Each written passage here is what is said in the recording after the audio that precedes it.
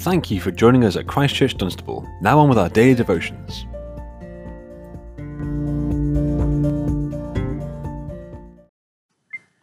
Well, thank you so much for joining me at this daily devotion on Friday. We're going to be continuing through Psalm 65 together. But before I go any further, let me pray. Let's pray together.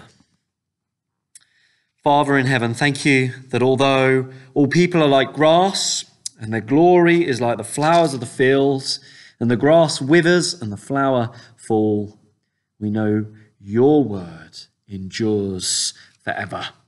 We pray as we have a few moments to look at it now, you'll be doing your work of planting that word in us, and that it will be growing in us, so we're able to love you more, love others more, and help us especially as we look at Psalm 69 to look forward to the hope that we have in eternity with you.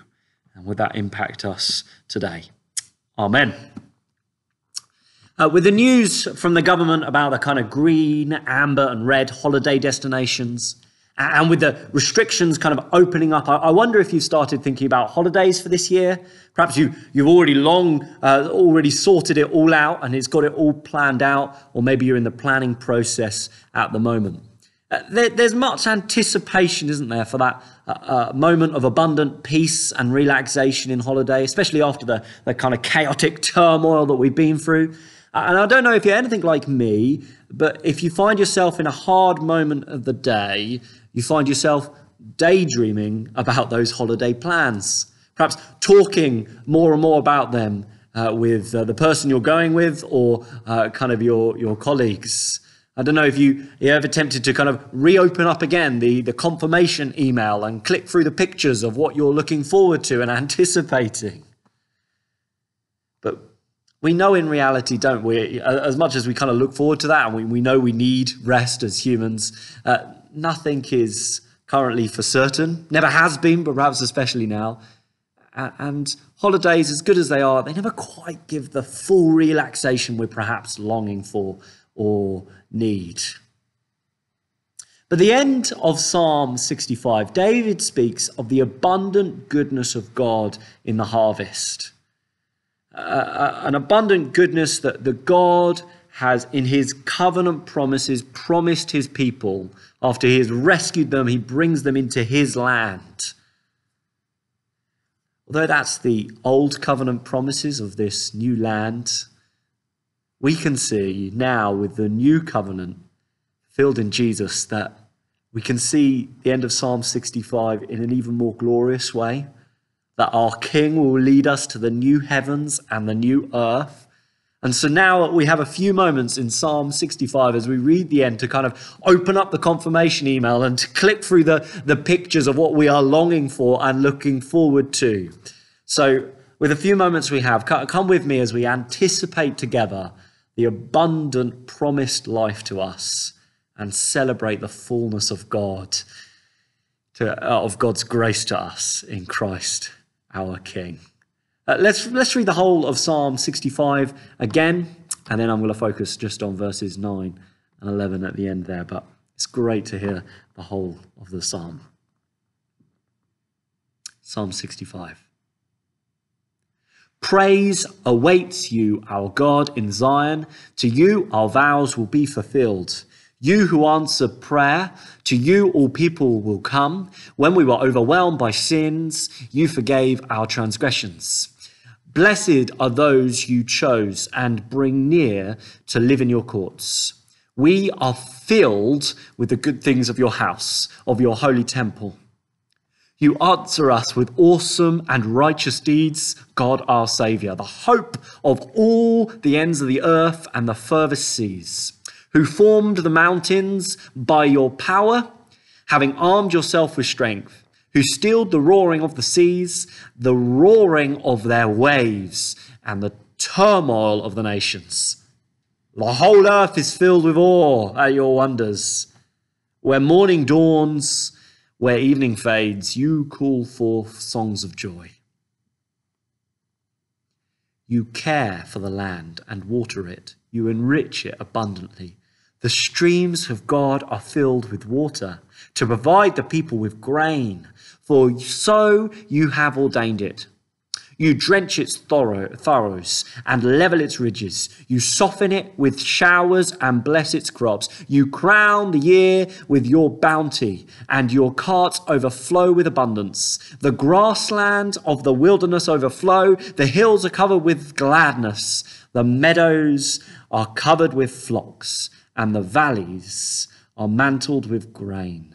They shout for joy and sing. I hope you enjoyed the vivid imagery there of the sheer abundant goodness of our God, especially in those verses at the end, 9 to 11. It's ultimately him that brings forth life, all created life, all of creation. As I prayed at the start, it's also ultimately him that brings forth spiritual life in our hearts through his word. He brings rain to provide for the people. He causes the grass to grow and at the moment overflow. We know that, don't we, at the moment, as it's raining.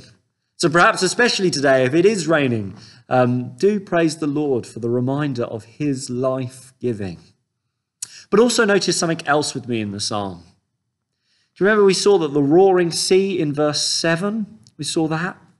Is picturing their kind of evil and chaos and turmoil, as it often does in the Psalms. Look what's happened to the water in verse 9. In verse 9, it's turned into the streams that provide living, giving sustenance. Although we are overwhelmed by sin and evil, even deeply into our hearts, he has forgiven our transgression. His awesome and righteous deeds, especially at the cross, cause us now to have this hope of new resurrection, hope of life with God abundantly for eternity. And even as we kind of see some of God's abundance now, as I've been mentioning in the rain that we see even today, and the fact that the Lord provides our every mouthful and our every next breath, we trust that he will provide that eternal rest, far greater than any holiday destination, that we're kind of getting a little window again to remember here, where he will be our God and we will be his people. And he will care and enrich abundantly, and there'll be a river whose streams make glad the city of God and the holy place where the Most High dwells, and we will dwell with him. And what was once wilderness, he overflows with hills and flocks and grain, all praising him. That will be ultimately verse 1, where praise awaits our God in Zion. For we will praise him there for eternity. I'm just going to read those verses 9 to 11 again, and I hope as I read them, they help you to meditate afresh on the abundant life promised to us and celebrate the fullness of God's grace to us in Christ our King. Verses 9 to 11, 9 to 13. You care for the land and water it. You enrich it abundantly. The streams of God are filled with water to provide the people with grain. For so you have ordained it. You drench its furrows and level its ridges. You soften it with showers and bless its crops. You crown the year with your bounty, and your carts overflow with abundance. The grassland of the wilderness will overflow. The hills are clothed with gladness. The meadows are covered with flocks, and the valleys are mantled with grain. They shout for joy and sing. Let's pray. Lord, we praise you and thank you. We thank you for the life and abundance that we see here on earth currently. Thank you for the wonderful gift of your creation. Thank you so much for the abundant food that we do have. Thank you for the abundant rain that we've been seeing to grow the crops that we are able to eat. We recognize that every mouthful comes from you. Every next breath comes from you. But we also recognize in the kind of brokenness of our worlds, even the brokenness that we struggle in holidays and relaxation, we anticipate instead the hope of eternity with you, where we will be in your holy city and we will see all the abundance that you give us, and we will praise you for eternity. Now, Lord, as we hope for that, help us to see the abundant grace that you've given for us in Christ, and we would proclaim it to all the nations so all can come, and although overwhelmed by sin, they can be forgiven by you. Help us, Lord, in the difficult moments, even perhaps today, if we have a hard moment, a time where we kind of look forward to some kind of rest or relaxation, that you'd help us to ultimately anticipate being with you for eternity. And will we praise you? We ask it in Jesus' name. Amen.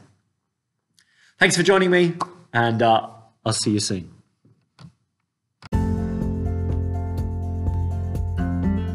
Thank you for listening to our Christchurch Dunstable podcast. Tune in every weekday to listen to our daily devotions, and why not visit our website, ccd.church, to find more resources. Christchurch Dunstable, bringing the hope of Christ from the heart of Dunstable.